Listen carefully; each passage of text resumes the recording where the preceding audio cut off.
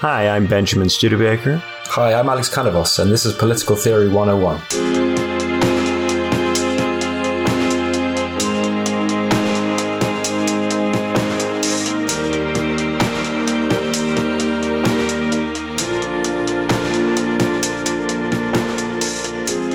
So today on Political Theory 101, we're doing Shang Yang. Shang Yang is a Chinese political theorist born during the Warring States period, about a century after the death of Confucius and a decade before the death of Socrates in 390 BC. He died in 338. Originally, he was called Yang, and he was the son of a concubine. He served as a minor official under the state of Wei. He was plucked from obscurity by Duke Xiao of the state of Qin and installed as a minister in Qin.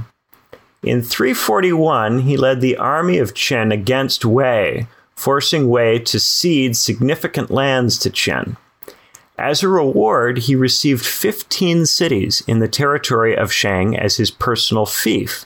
He thus became known as Shang Yang, or Lord Shang. However, in 338, the Duke died at just 44 years of age. The Duke's son, who styled himself as King Huin, did not like Lord Shang very much. Huin ordered the execution of 9 relations, demanding the death of Shang Yang as well as all of his living relatives. The punishment standardly includes the spouse, the parents, the spouse's parents, the grandparents, the children, the grandchildren, the siblings-in-law, the aunts and uncles, the spouses of the aunts and uncles, and even first cousins. So Huin was really not very keen on Shang Yang. There are different accounts of his death. Some say that when Huin was a boy, Shang Yang punished him for an offense as if he were a commoner, and Huin bore a grudge. Most accounts have Yang being torn apart by chariots, though some have suggested this happened only after he was killed in battle. In one version of the story, Shang Yang tries to go into hiding, but is refused a room at an inn because he is unable to present state identification. This is meant to be ironic because Yang himself introduced the system of state identification. However, Huin keeps most of Shang's reforms, and the Qin state eventually unifies China a century later in 221. Most of the Book of Lord Shang was written by Shang Yang, but some additions have likely been made by prominent followers of his. So, what got Shang Yang killed? What was he up to that bothered people so much? Well, let's dig into what he had to say. So, for Shang Yang, there is no need to follow previous rituals, the past, the way things used to be done, because if you look at history, what it shows is that people in the past often develop new solutions appropriate to their own situations. The chief lesson from history for Shang Yang is that you shouldn't be bothered about history. You ought to move forward and come up with new policies that fit the situation you're in. Perhaps not surprisingly, Shang Yang has a progress narrative. For him, society evolves in stages, and the political solutions appropriate at earlier stages become inappropriate later on. In particular, he thinks morality is outmoded as a political tool. The increase in the size of the population has led to scarcity, and scarcity has led to competitive behavior. And so moral norms, mores, are no longer adequate in this situation of acute scarcity and competitiveness to get people to behave. Knowledge has also become more widespread, and as knowledge becomes more widespread, the people become harder to rule. The more knowledgeable the people are, the more resistant they are to the moral trickery of priests and intellectuals. And so they have to instead be disciplined through rules. The rules need to be very clear, and they need to apply to everybody. Shang Yang advocates strict punishments. Punishments that are abundantly obvious, where everybody knows exactly what will happen if you commit a crime, and punishments that clearly apply to everybody who commits the crime, even if it's a member of the ruler's family, even if it's the ruler themselves, no matter what class or station somebody comes from, the punishments have to apply to everybody. Shang Yang argues that if it is very clear what the punishments are, and that the punishments will in fact be imposed, over time, you won't have to do as many punishments because people will stop doing the things that will get them punished. So against those who argue that his system is excessively cruel, he says, well, actually, if you follow it, you'll end up committing fewer executions in the long run. Right? Now, these punishments are not meant to morally improve the citizens. They don't contribute to the citizens' character. They don't make the citizens better people. For Shang Yang, the citizens are not capable of being improved. The ruler must therefore conquer the people before any external conquest is possible. And this is done through the imposition of the rules. For Shang Yang, the one who makes the rules is strong, and the one who is influenced by the rules of others is weak. The strongest men are therefore the ones most likely to seek ways around the rules.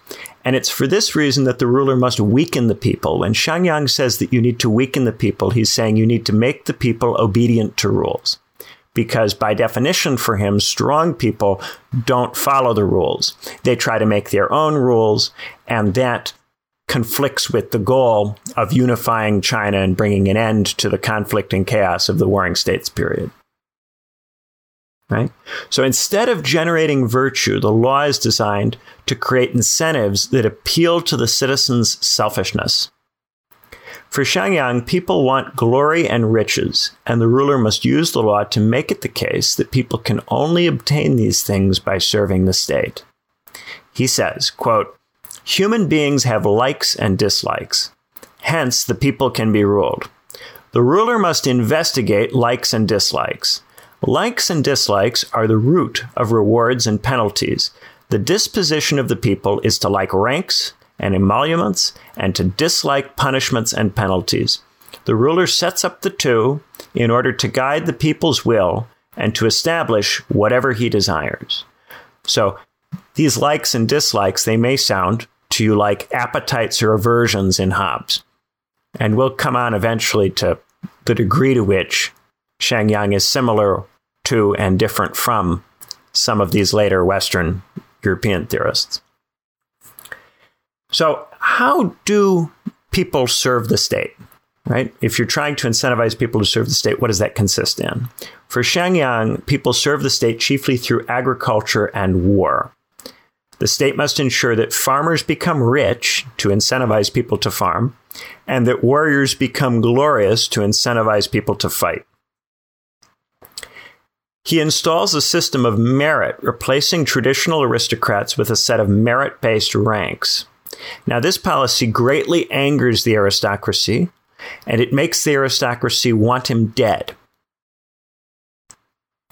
As you know, might not surprise you, if you try to liquidate a class of nobles, that tends to get pushback. And this is, I think, another respect in which people might be thinking, hey, that sounds a little bit like 18th century France. Get rid of the nobles and have a system based on merit. There are some similarities and there are some differences. We'll come on to the differences. All right, so he says, quote, "Today the people seek offices and ranks, yet they are attainable not through agriculture and warfare, but through crafty words and empty ways. One of the things that's really distinctive about Shang Yang is how much he hates intellectuals and talkers and people who don't farm and don't fight. He doesn't like artists. He doesn't like merchants. He doesn't like commerce." So for Shang Yang, the opportunity to be an intellectual, to do art, to engage in commerce must be a reward for successful farming and successful warfare. You never get these things without first having farmed or fought. He describes 10 parasites that undermine the state. They are poetry, documents, rituals, music, goodness, self-cultivation, benevolence, uprightness, argumentativeness, and cleverness. When the state is ruled by these things, the people will not fight. And if they do fight, they will be easily beaten by enemies who are free of these things. And you could see how that might sound intuitive to somebody of this period. Generally, the tough barbarians from the north, they don't have cultivation. They don't spend a bunch of time reading books, but they're very good at fighting. Kind of similar to, say, Nizam al-Mulk's discussion of the steppe peoples from a few weeks back. So, learning distracts people from farming and war, and it also makes them stronger in the sense that it makes them less obedient and less willing to follow the rules. If they start thinking for themselves, they'll start questioning the rules. They won't follow them. And in this period, when people are questioning the rules and not following them, they're going off and establishing fiefdoms of their own. They're causing civil conflict. They're engaging in banditry and burglary and all sorts of other kinds of violent property crimes. They're causing civil conflict and death at scale. So when we're talking about crime and disorder, we're talking about the kind of profound crime and disorder that marks, say, a Hobbesian state of nature. We're not just talking about petty crimes. Although part of the system is punishing petty crimes severely so as to prevent these other greater forms of disorder. I just want to emphasize that theorists like Shang Yang are operating from very, very disorderly periods that are very different from our own. And so that's motivating a lot of this focus on peace and order and survival. Similar to Hobbes writing during the English Civil War, as every first-year student at a university will remind you. Now, there's no argument in this text for the state to develop its own forms of propaganda or learning to counter the existing forms. Instead of suggesting that the state should come up with its own system of learning or teach some book or some argument in school, even Hobbes says, Leviathan ought to be taught in school to students, right? There's no emphasis on any of that. No counter propaganda from the state. All Shang Yang wants is for the rules to be clear and for them to straightforwardly incentivize the behavior the state needs. He wants to liquidate the talkers as a class. He's not interested in hiring talkers, in trying to have talkers put out pro-state messaging. He's not interested in that. To him, once you invite the talkers in, the talkers start taking over everything and they ruin the whole thing. So you can't wield them or use them to defend the state. You have to just get rid of them. Because if talkers are honored, then you get this system of honors that has nothing to do with getting results. And getting results means farming and fighting. So that's what I want to start with. I've got more notes, but I want to start with that and see what Alex has to say about all of that. What did you think as you were going through Shang Yang's book? He seems big on the virtue of faith, maybe, because it's about being single-minded and kind of unselfish and not changing all the time and maybe not getting to the essence of things, perhaps, but just going for it. Yeah, he likes simpleness. He wants the population to have a very simple attitude to things. He doesn't like complexity. Because if the population is having to think about things in an overly complicated way, that leads to ways of living that are not oriented toward the basic things that the state requires. So forms of faith that are very straightforward can be accommodated, but forms that are elaborate and are focused on things like edification or making people more virtuous are to him a distraction and a problem. Even though the people will, I guess, become more self-governing and therefore have more discussion inside their families, because they won't honor their family members or elevate them as some kind of countercult to the state, it's okay.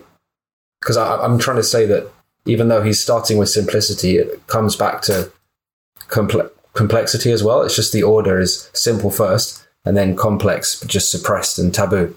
But publicly, we're all simple. Yeah, for him, things have gotten very complicated because for Shang Yang, as agricultural techniques have developed, we have this enormous population that we didn't previously have.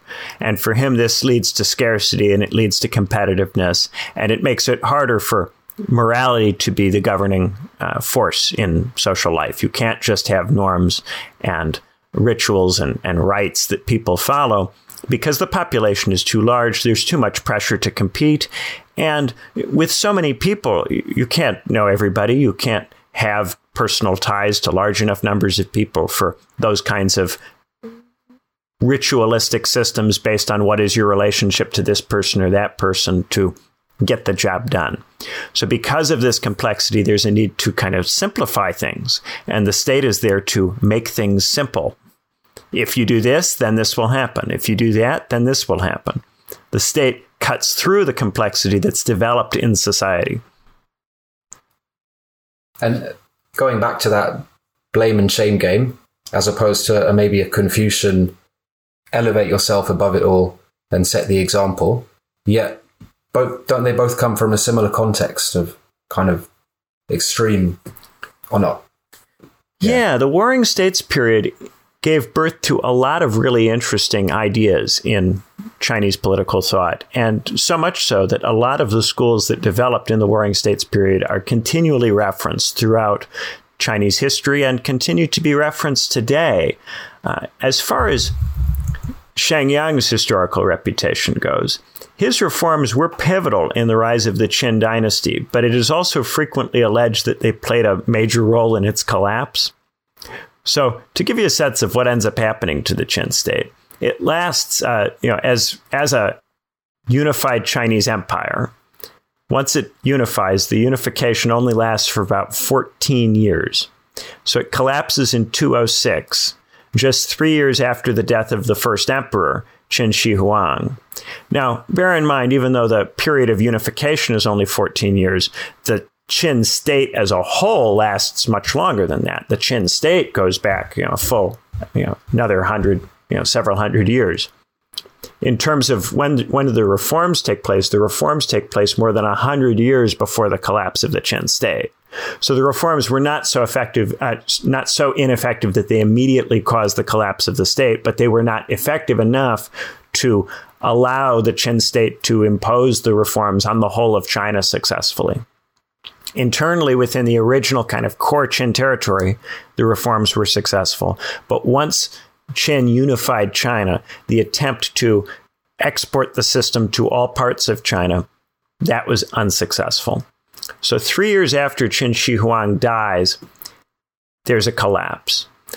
There's popular rebellion. The people are often said to have hated the rules and strict punishments that were imposed by the Qin state, and that is what drove them to rebel. However, the Han dynasty gets going in 202, less than 5 years later. And in the Han period, Shang Yang's ideas remain influential and play a really significant role in how the Han bureaucracy is structured. Now, you've got to bear in mind, though, that it becomes very important in the Han period not to appear associated with Shang Yang or with what comes to be known as the legalist tradition. These people are viewed as having contributed to the collapse of the Qin state by being overly strict and insufficiently interested in morality. So it becomes important to be Confucian in appearance, legalist in substance, as the Chinese expression goes. To maintain the appearance of Confucianism, you can't get rid of the class of moralizing talkers who perform that role of creating the essential appearance of a regime based on moral principles. So once in the Han period, it's acknowledged that you have to pretend to be Confucian. That means one of the things that Shang Yang wants, like getting rid of the talkers, you cannot complete that. Because if you were to complete that, then that appearance of Confucianism would fall away. It therefore becomes impossible, sorry, Alex, just a little bit more, becomes impossible for political theorists to praise him or to openly identify with the legalist tradition. They can't say that they are influenced by him. But many of them are. nonetheless influenced by him. And the one that I wanted to bring up here as substantially influenced by Shang Yang is Chairman Mao. In high school, Mao Zedong wrote an essay praising Shang Yang. And as chairman, he framed the legalist tradition as progressive in contrast to the reactionary Confucian tradition. Now, you can see why Mao might think that. Shang Yang challenges the aristocracy directly in favor of a system of bourgeois merit. But the analogy only goes so far because Shang Yang lacks a commitment to commerce and therefore to capitalism. And usually in Marxist theory, the bourgeois revolutionaries are replacing an aristocratic feudal state with a bourgeois capitalist state. That's not what Shang Yang calls for because he's for agriculture, not for industrialization or for rule by the merchants. However, you can see how for Mao that might almost be a positive thing. The Shang Yang doesn't like merchant consciousness. He doesn't think that the merchants are sufficiently pro-state or pro-collective or pro-people. So, in some ways, that makes Shang Yang's work more attractive to Mao rather than less attractive. But it makes the Maoist, progressive reactionary comp fit less well. You could also see some possible lines of influence in Maoist policy. Mao has a commitment to simple rural peasant consciousness, unadorned, unsophisticated, not dressed up, right? The People's Republic of China has an extensive state surveillance apparatus, something Shang Yang thinks is very important. You've got to see what everybody's doing so that you can punish everybody. Right? And the suspicion of business people, the thought that business people are decadent or corrupt and that this is a problem. We see this a lot with Xi Jinping and his purging of the corrupt officials. That echoes Shang Yang too. You could draw parallels with the COVID policy of strict punishments, lots of state surveillance. You could see parallels with the social credit system. That's a very kind of Shang Yang kind of thing, getting people on every little thing they do, making sure every little thing is rewarded or punished. But there are fundamental discontinuities between modern China and Shang Yang. Principally, Shang Yang's political economy is not modern. There's nothing modern about saying that economic growth is based on agriculture and war. Right? Straightforwardly, he does not sound like Benjamin Constant in that respect. He does not sound like Montesquieu. He's not acknowledging commerce as, say, a driver of economic growth. I do think, though, that you could say that the advice that rulers not feel bound by the way things were done in the past could be taken in an economic direction, and perhaps is taken in an economic direction in China these days. Right? If China wishes to keep growing, it has to adapt to new situations instead of carrying on with growth models that are no longer effective. So right now, for instance, China's economy relies too much, by almost all accounts, on constructing superfluous buildings that nobody needs, apartment complexes that nobody lives in.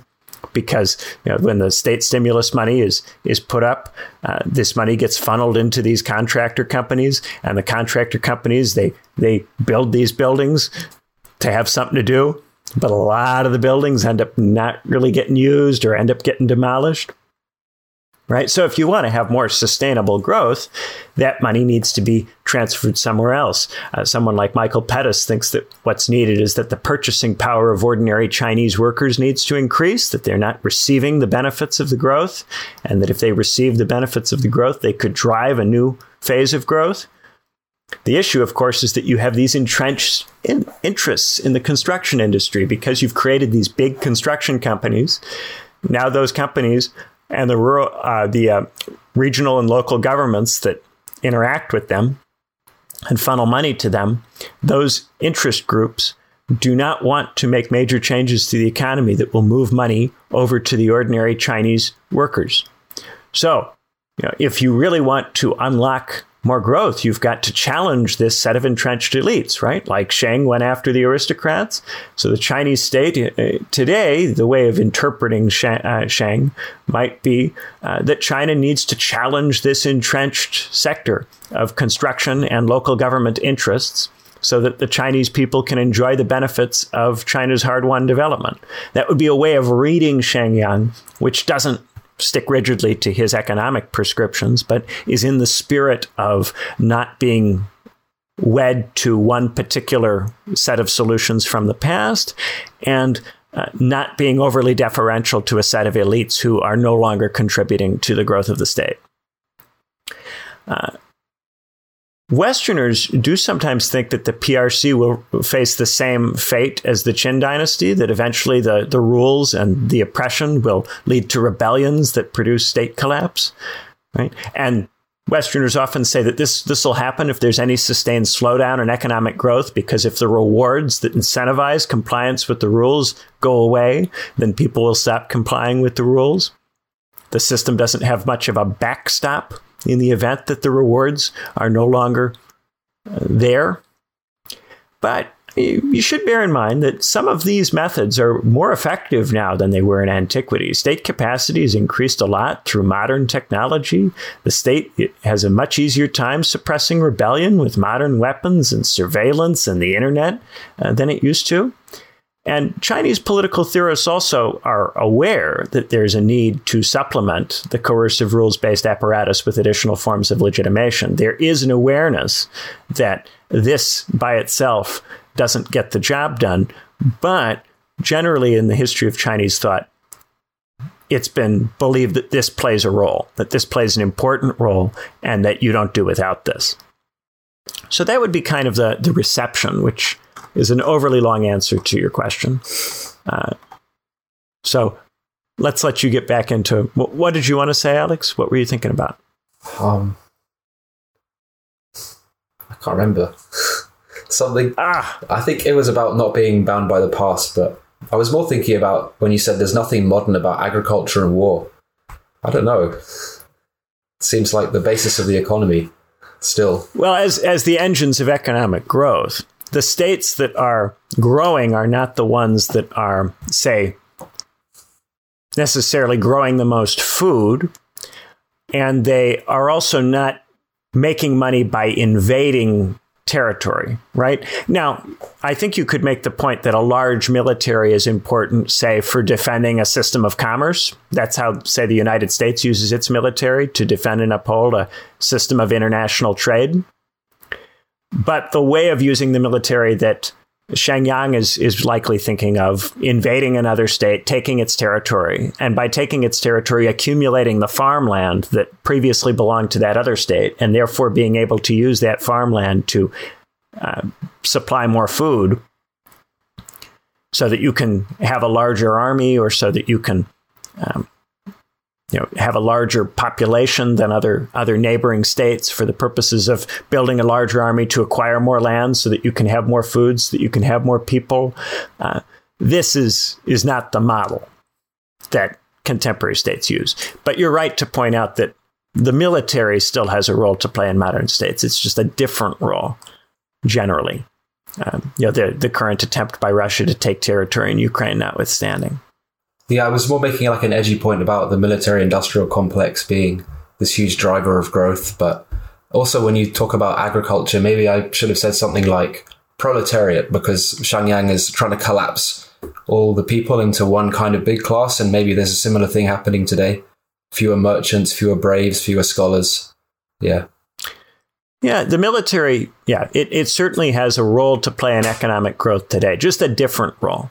The military today is also often the place that states go to invest in science and technology, and therefore in new forms of what will eventually be industrial development.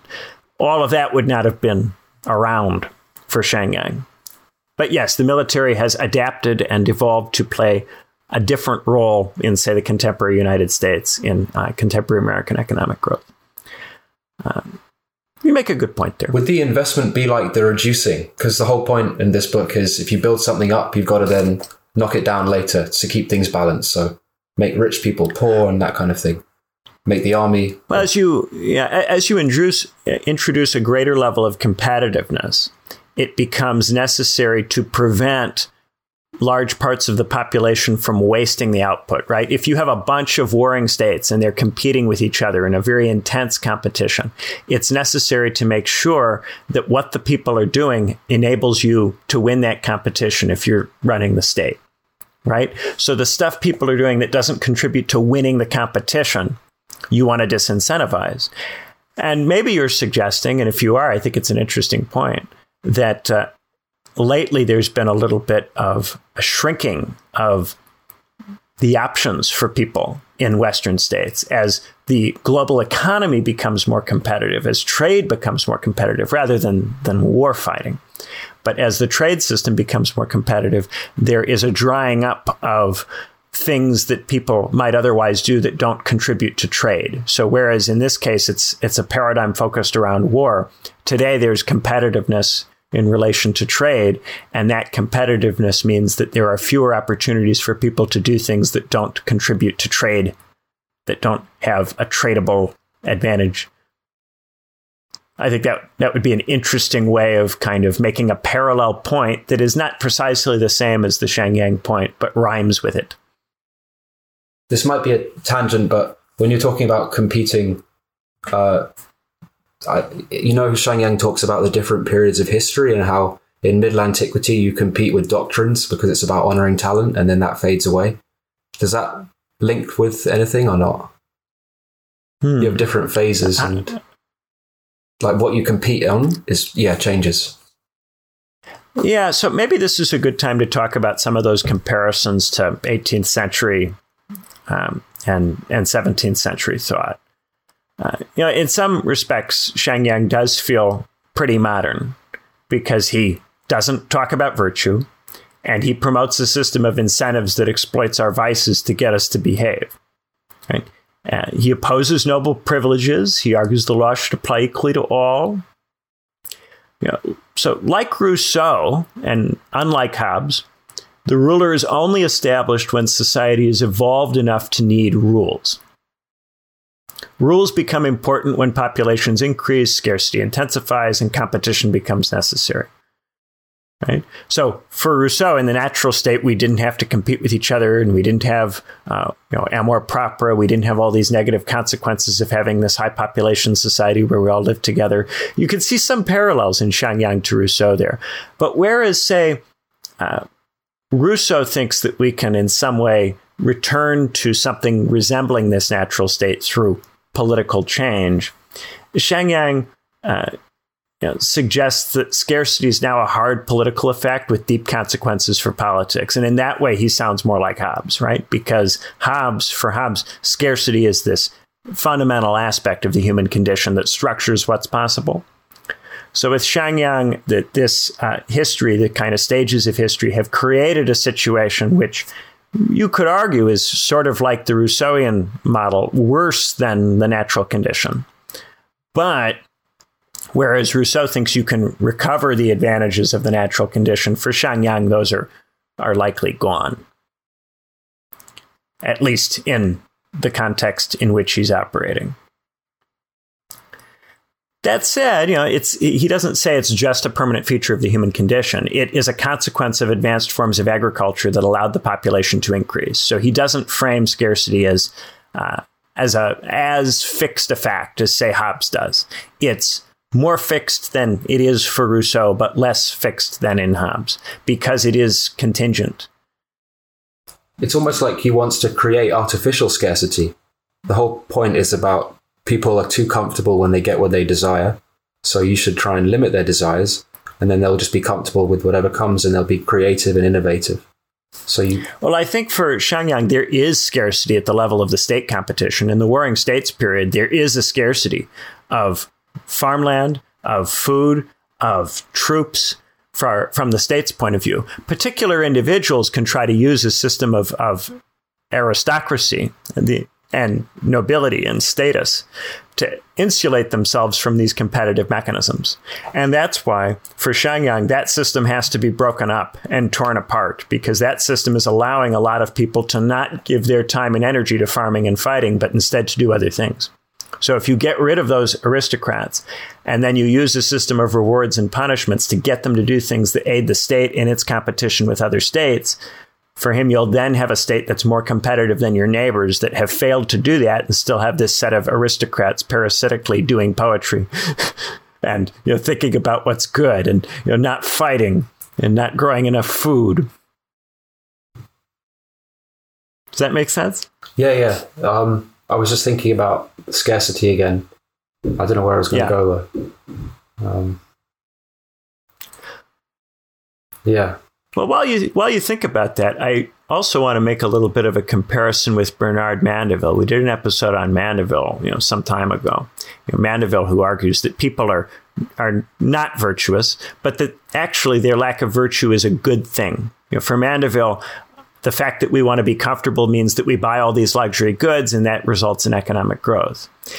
Shang Yang doesn't quite have the same view as Mandeville because he doesn't think that commerce is what allows the state to develop. He thinks those luxury goods are not at all relevant to war fighting. So, instead of suggesting that this selfishness is a good thing, what Shang Yang suggests is that it's just a fact that you have to deal with. And the way you deal with it is by making these rules that compel people to do what would really benefit the state, as opposed to the things they would otherwise choose to do on their own. So he shares the kind of negativity that you see in Mandeville. But again, the lack of commitment to commerce really sets Shang Yang apart from those Enlightenment theorists that otherwise you might feel like you ought to compare him to. It's the political economy that is really quite different. He sounds a little bit too much like a physiocrat, effectively, for you to say that he's a by-the-book Enlightenment theorist. To kind of summarize, like modern versus ancient, what would I say would be the modern Western kind of aspects here? Equality before the law and no role for virtue. The more antique aspects are wealth coming from agriculture and war and not trade. And so that's the kind of combination here. You have a kind of stark shunting together of these two different things. So if you look at it from one point of view, it sounds a lot more modern than you might expect. But from the other point of view, it's way out of date insofar as there's really no role for commerce in any of this. The thing that is distinctively Shang, though, and I think really makes him interesting, it's not just that he combines those things in a way that's a little bit unusual. What's really distinctive about him is that total contempt for intellectuals and high culture that he has. That is really, I think, the unique feature of this view. The totalizing critique of the professional class that it implies. And I think if you were to look at Shang Yang and from the point of view, maybe not of contemporary China, but of the contemporary United States, what we're seeing now is a lot of people arguing that the talking that's going on in the humanities and social sciences does not contribute to the state or does not contribute to the economy, and that this talking has become not a way of morally bettering people, but just a way of distracting people and wasting their time. There are a lot of Shang Yang arguments getting made about the arts and humanities these days. And of course, as someone who is in political theory, you have to be a little wary about theorists who call for liquidating the class that gives you political theory. But I think this is, if you're talking about contemporary applications in the West as opposed to in China, the thing that really sticks out is that this is a straightforward critique of the professional class for being a set of time wasters. Is the main time-wasting aspect that antique view that they're not useful in war when it comes to it. Like in peacetime, you can get by with the 6 parasites, but when it comes to war, they'll just run when the enemies are coming. So if you start hearing... So that would be the kind of orthodox Shang Yang point. I think what I'm looking to suggest here is that rather than being useless in war, the critique of the arts and humanities now is that they're useless in trade. They're useless to capitalism. They don't produce money. You can't make money by doing them. The economy doesn't benefit from people doing them. Employers don't care to employ people who have training in these areas, and that therefore they're not necessary or not important. And the usual arts humanities kind of argument is that, well, these things edify people. They make people more thoughtful and help people think about what's good and help people make decisions. You've heard me talk about this kind of stuff on other episodes in the past, I'm sure. That argument straightforwardly doesn't go for Shang Yang because he thinks that people are not good and they won't get better. and that this is just a way for people to avoid farming and fighting. In some ways, it's a very kind of, stereotypical boomer argument that all of this, talk about trying to make people better is just a way to avoid doing the work that you otherwise ought to be doing. When he wants people to be good at war, or like you say nowadays in trade, his reason for, or his way that you reach that in war is make government act supreme. Does the same apply for trade nowadays? And that all this talk by intellectuals or private pursuit by artisans, where they can move their own capital, means that, the government isn't supreme enough. That's why they don't help the state. Yeah, so this raises a question about whether the same kind of political management, which Shang Yang recommends then, would be appropriate now in different circumstances. And what I am more likely to go with is that Shang Yang would say that the way that it was done then doesn't impinge on how it ought to be done now. The whole book starts with that argument that you shouldn't get overly stuck on the way things were done in the past. And that's why, even though Shang Yang has a political economy that's grounded in ancient societies with lots of agriculture and conventional warfare with pointy sticks and sharp objects, that he would not be wedded to that set of views in a context where there are radically different ways for generating economic growth, and where, say, being industrialized or being technologically advanced is very important for having a competitive state. In Shang Yang's context, oftentimes people who might appear to him to be primitive would be advantaged in warfighting. Steppe populations from Mongolia would be advantaged in warfighting, in part because they are not troubled by the 10 parasites. But there's almost a pattern to those kinds of statements. They always fall into this, like, for example, if you're a weak country, you should attack a strong country, basically because you're savages. And it's almost like if you're rich, you should make them poor. Just finding opposites and then saying, if A, then not A. And then you can just... Yeah, rhetorically, he likes paradoxes. Okay. He likes to kind of create these rhetorical paradoxes. It's part of how he likes to argue. And he uses weak and strong in an unconventional way, in part to kind of get you thinking and turn you on your head a little bit. Get things all turned around. And it's the aim basically to say it's all about the results, pragmatism, dirtying your hands. And whatever works to get that done is what's good. And good is not the good. Good is just efficiency. Yeah. It's written very much from the standpoint of these states are warring and they need to win. And what helps you win versus what doesn't help you win, and trying to draw very hard and sharp lines between those things. Clarity is a very important thing for Shang Yang. I think for other theorists, it would look a bit like a fetish. But for Shang Yang, it's very important to be clear. You want to be clear about punishments. You want to be clear about what you should be encouraging and what you shouldn't. And the role of the state is to make things clear. It's to cut through that complexity and make it obvious what somebody ought to do or shouldn't do through the system of incentives, rather than through a set of moral arguments that can produce endless conversation. And that endless conversation becomes something people do or specialize in, rather than make, food and fight wars. We see certain similarities insofar as a lot of contemporary people are looking to get rid of ways of talking that don't contribute to economic growth. It does seem like a fetish because there's a lot of blaming involved, maybe. Yeah, and I think one of the things that was a little bit different about, say, Cold War political thought in the States, in the Cold War, there was kind of an acknowledgement that alongside the competitive mechanism, you also were fighting an ideological war. So you needed to persuade people that you had a better way of life than the other side. And therefore, you had to come up with all sorts of theories about what was good about, say, American life, or what was good about, say, Soviet life.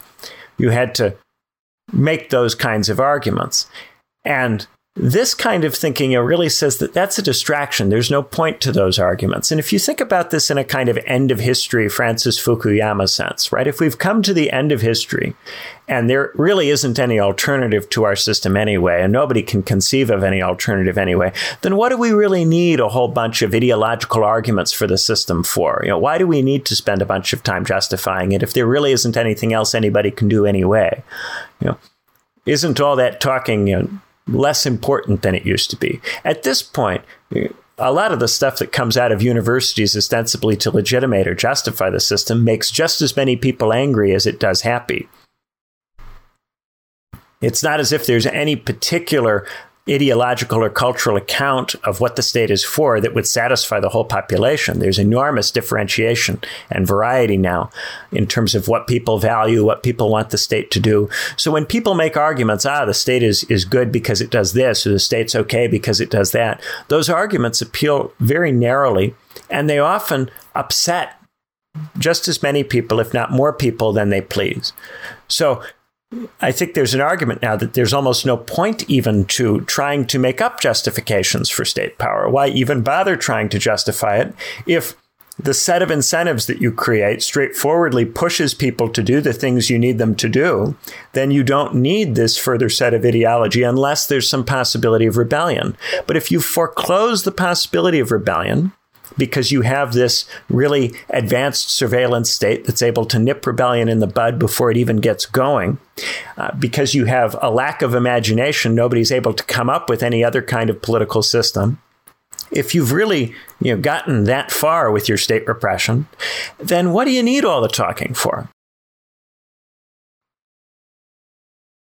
We're pausing a minute as Alex thinks about that. Well, I have no idea where to take that because, yeah.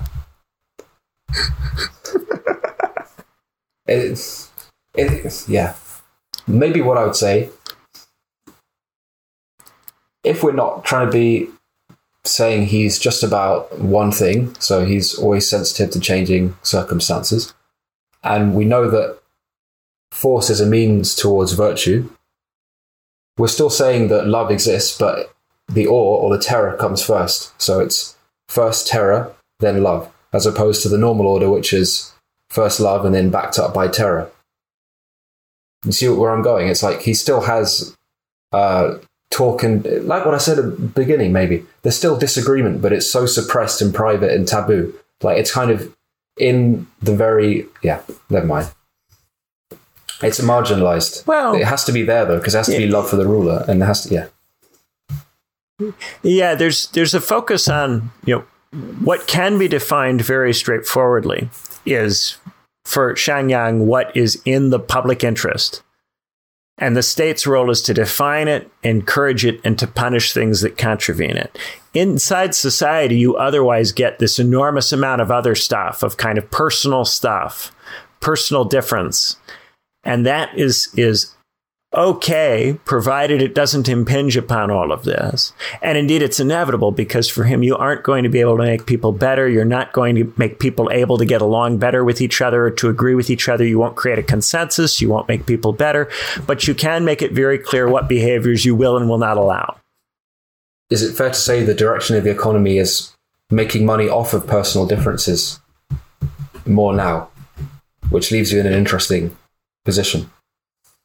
Oh, that's an interesting thought. Yes, I think that may be right. I mean, so much of capitalism is about identity construction, about constructing who you are as an individual, making kind of statements about who you are, trying to say, I have this essence and it's reflected by this stuff that I buy. So especially in consumer economies, heavily consumer-driven economies like the United States, that plays a very prominent role. And all of that is fine up until the point at which it substantively would conflict with the engine of economic growth, which in Shang Yang's time would be agriculture and war, but in our time would be capitalism and commerce, right? So you can have all sorts of aesthetic identity construction stuff that makes money, but once you cross into the territory of actually threatening the system of commerce with behaviors in your life that are not economically generative, that's when the incentive structure has to start to clamp down on you. when you start to really live your life in a way that no way contributes to the economy, that's when this system of incentives starts to really get at you.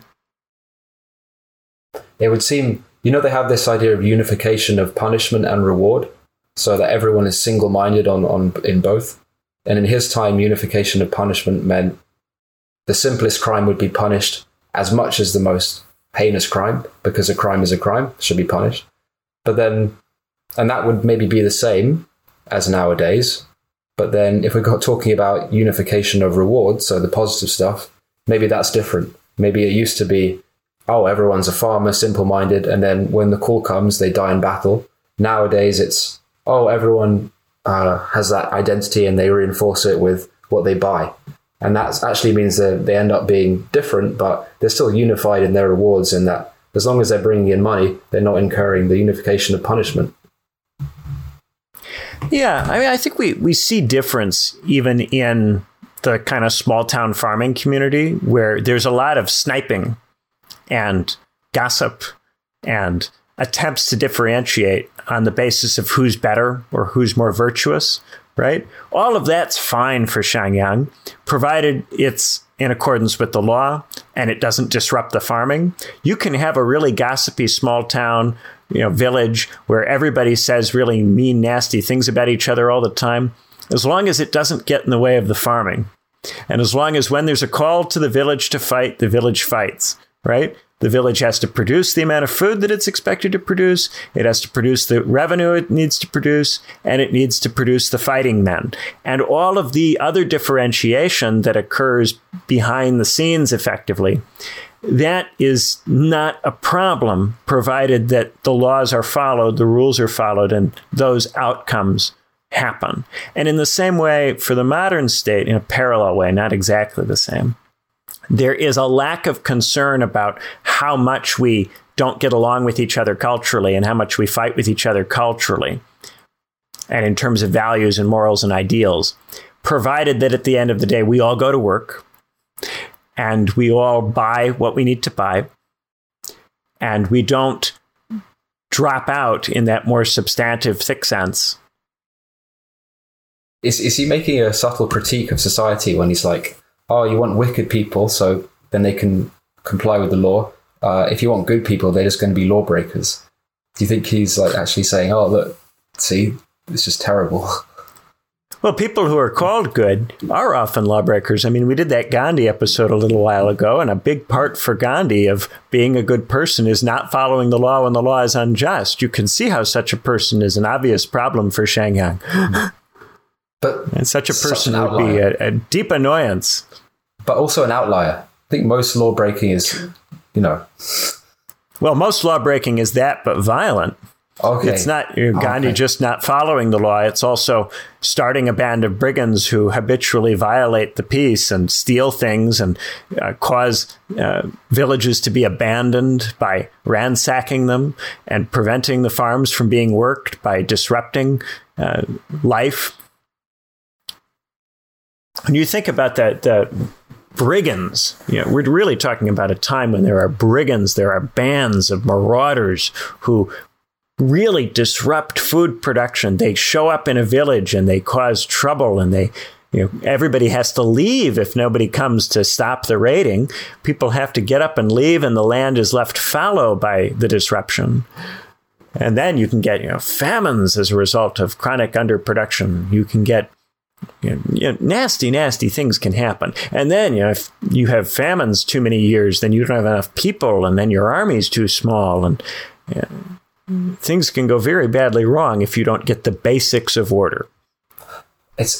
Maybe it's still applicable though, like stressing that for most people, it is good to get the basics of order before you think about. Yeah, although today we're so far from having this kind of disorder in Western countries.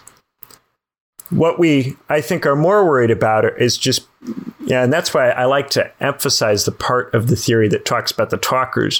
What we seem to be more worried about is overproduction of professionals or overproduction of elites who are not willing to do work that contributes to the economy, want to be paid to talk, want to be paid to write or to make art, won't be satisfied with other things. They go against nature. Like he said about the academics, they have they eat food, but it doesn't actually nourish them. You know, they eat food, but they won't grow it. Yeah. They want the food to just show up. They want somebody else to make the food. And you can see how this is something that Chairman Mao could get into.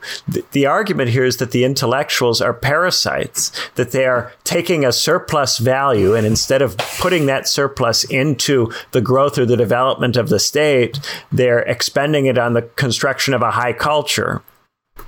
But that goes against nature, right? Because in nature, if you build up something, then you have to expend it. Whereas these guys, it's like they're building up some capacity, but they're never lowering it out by fighting a war, by growing crops. They're just building. It never leads to anything material that matters as far as Shang Yang is concerned. All that talking, it never contributes to anything. Now, if you're someone who believes that there is a need for theories of what makes life meaningful or valuable to motivate people to do stuff, or if you think that you need to justify the state in theoretical terms for people to accept it and that it's not enough to have rules, then there's a case for having some of these people. But for Shang Yang, it's not necessary to do all of that moral talking. And indeed, all that moral talking does is it induces more people to do more talking. It doesn't set up a counter base against abuses by the law officials that Shang Yang trusts. Like, surely he as a theorist would want to not create a breakaway class of law officials who he does have a concern about this who's watching the watchman problem. And there is an acknowledgement here that you're not going to get perfect order, because no matter how many people you have watching, there's always a need to watch whoever's watching, and you can assign people to watch each other, but it's difficult. And that's why when you do have an official in a more senior role who commits a crime, you've got to punish them. It's not just about showing everyone that everybody will be punished. It's about preventing this lawbreaking from making its way into the punishment system itself, the bureaucracy itself. So there is this constant need for vigilance. And you see that in a lot of communist one-party states have this sense of you constantly have to police out the problems within the state apparatus. You've constantly got to deal with rising elites or entrenched interest groups that are getting in the way of further development. And the Chinese state is very aware of the need to be concerned about interest groups that get established through previous models of growth that no longer work in the way that they once did, but are now an obstacle to transitioning to newer, more effective growth models. There is an acute awareness that this is important, and also a general feeling that the Soviet Union was not able to do this, and that's why it collapsed, that the Soviet Union allowed entrenched interest groups to form that frustrated its transition to a different economic model that would have allowed it to keep growing. And that the thing that separates China ultimately from the Soviet Union is its ability to root out these groups and these entrenched interests rather than allow them to sit in front of the state's growth and obstruct it. And so we're seeing now, I think, one of the big questions for China is, can it do that? Can it transition from a growth model which increasingly is not effective to something else, which means it has to succeed in removing these impediments, these elites that previously were instrumental in growth but have now become obstacles to further growth. They have to be in some way removed. And this is the big question for Xi Jinping. Can he remove them? Or will Chinese growth be obstructed by them and frustrated by them in the years to come? Maybe not. Yeah. Would violence work? Just making an example out of them, as Shang Yang recommends. Just simple deterrent. Well, this is being tried. The arresting of the very rich people and sending them off to the camps, that is something that the Chinese state tries. It's softer. And does. I mean, it's still harsh compared to the West, right? Horrible, but, also not. But compared to the history of China, it's pretty lovely, actually. So, well, we don't know exactly what happens to the people who get hauled off. We don't really know what becomes of them. When somebody disappears, and then reappears sometime later, maybe, and then gives an apologetic statement. We don't really know what goes on in the meantime. I was thinking of Jack Ma, so maybe that's quite a high profile one. So maybe they'd be treated better than most, huh? But well, even in those cases, we don't really know exactly what happens. It's hard to say for sure what goes on when somebody disappears for a while in China. So that's not just China, right? That's the West as well, I'm sure. So I guess it's a rule of statecraft. Yeah, it's something which can certainly potentially apply in the United States.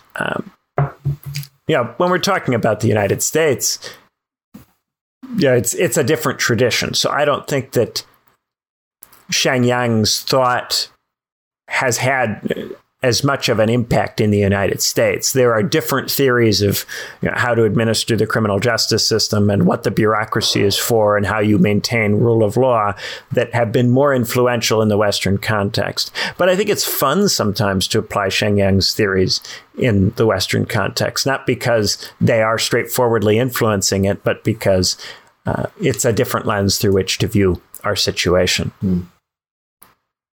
Maybe a high income, high tax economy with a population that can't really move anywhere.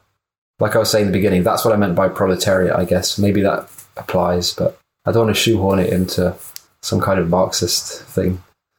But yeah, that's what I'm kind of tending to do. So, well, it can be taken in different directions. And that's part of what's interesting about this theory and why I think it has perennial influence, because the theory starts with don't be bound by what's happened in the past. It's framed explicitly as, this is not a set of dogmas that you just rigidly follow. This is not a set of strict rules for how to run the state. Rather, this is a solution devised for a particular setting, but there are certain principles for how to think about solutions that are laid out here that you can take into your own context or setting, right? Because it's open in that way to being reconceptualized for different situations, that gives it a certain vitality as a theory, and that makes it easy for people to take inspiration from it, but then revise it in ways that suit their own situations. And I think that's generally what's happened with this theory. And it's easy to then say, well, I'm not just doing this. I'm not just doing legalism. I'm not just doing Shang Yang because I'm not doing the specific things that he recommends, while at the same time taking some inspiration from the way in which he thought about problems. And so, when I talk about this has an interesting implicit critique of the talkers. Well, it's possible that Shang Yang wouldn't have that critique of the talkers now. Today, in our situation, he might see them as playing an important or pivotal role. For instance, even if the talkers do not make the state look good, maybe they, through the cultural antagonisms they create, drive people into a kind of identity construction that results in their spending lots of money or making big donations to political campaigns that they wouldn't otherwise make. And so maybe the talking now has a different kind of function from the function that it would have been supposed to have had during the Cold War. And that makes certain kinds of talking, insofar as that talking gooses identity formation or makes people want to construct identities and want to buy things, maybe that still performs a role that has value to the state, even if not in the sense in which we previously would have evaluated it if we were thinking about this in the 60s or in the 70s. There's lots of room to play around with this theory and think about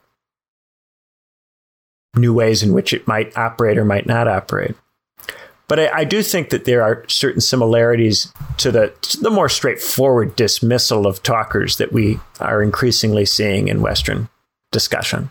That more obviously rhymes with Shang Yang's theory in a way that is kind of fun and kind of interesting to think about. Do you think it's possible to be a very good talker without having any experience? Or do you think after a while people, or even immediately people will just tell it's just sophist, it's just made up? Well, so this is something that Shang Yang is worried about. If you were talking at a time when people were ignorant, then you could be very influential, because if you have a bunch of rhetorical and conversational skills and very few other people do, then your charisma advantage is going to allow you to get people to do what you want them to do. But if you're in a time where there's a lot of competition for talking and lots of people are talking, then you're not going to just be able to win the argument or to exercise a kind of charisma that allows you to dominate the way everybody thinks. And part of what's going on now is there are a lot of people talking. And so nobody is able to dominate the discussion or get people to all behave in a particular way on the basis of being eloquent. And so that, I think, is something about now that does rhyme with this Warring States period. There was no possibility of any one school winning the argument through discussion. And so you get this kind of discussion arms race that doesn't go anywhere. It doesn't result in anybody winning and establishing order. You don't establish order through conversation. You have to establish order some other way. Is it like in every case when you apply this theory, it's just balancing out whatever tendency is too excessive? So if the people are stupid, they'll want to get clever. So allow them to get clever. They're talking too much now. Time to make them stupid again. Just balancing the excess. Well, I think that the main thing about this theory that's a constant is that it adopts the point of view of the state. It adopts the point of view of the state, and it takes it as a given that what you're trying to do is maintain order. And what you're trying to do is make a really powerful, competitive state. And if you're not trying to do that, and a lot of people, when they think about political theory, they're not trying to do that. And so for them, this will look like a deeply wicked, evil, fell theory.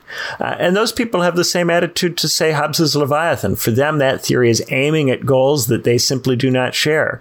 I think that sometimes people are overly harsh about these theorists. They were operating in periods of great disorder and chaos where there was more of a premium on order or peace than there is now, and you can understand why they would care an awful lot about those things.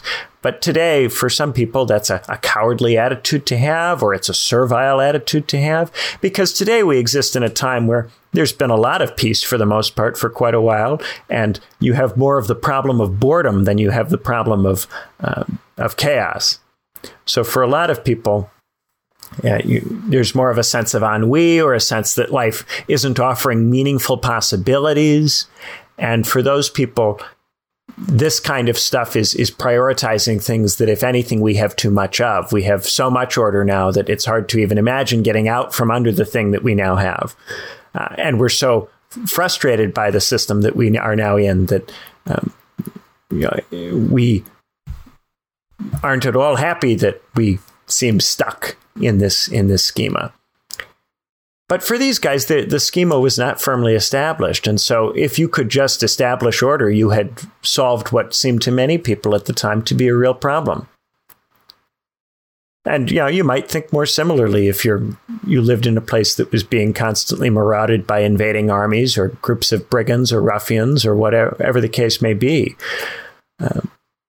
We're always going to be a little bit estranged from the Hobbeses and the Shang Yangs because we don't live in that kind of situation.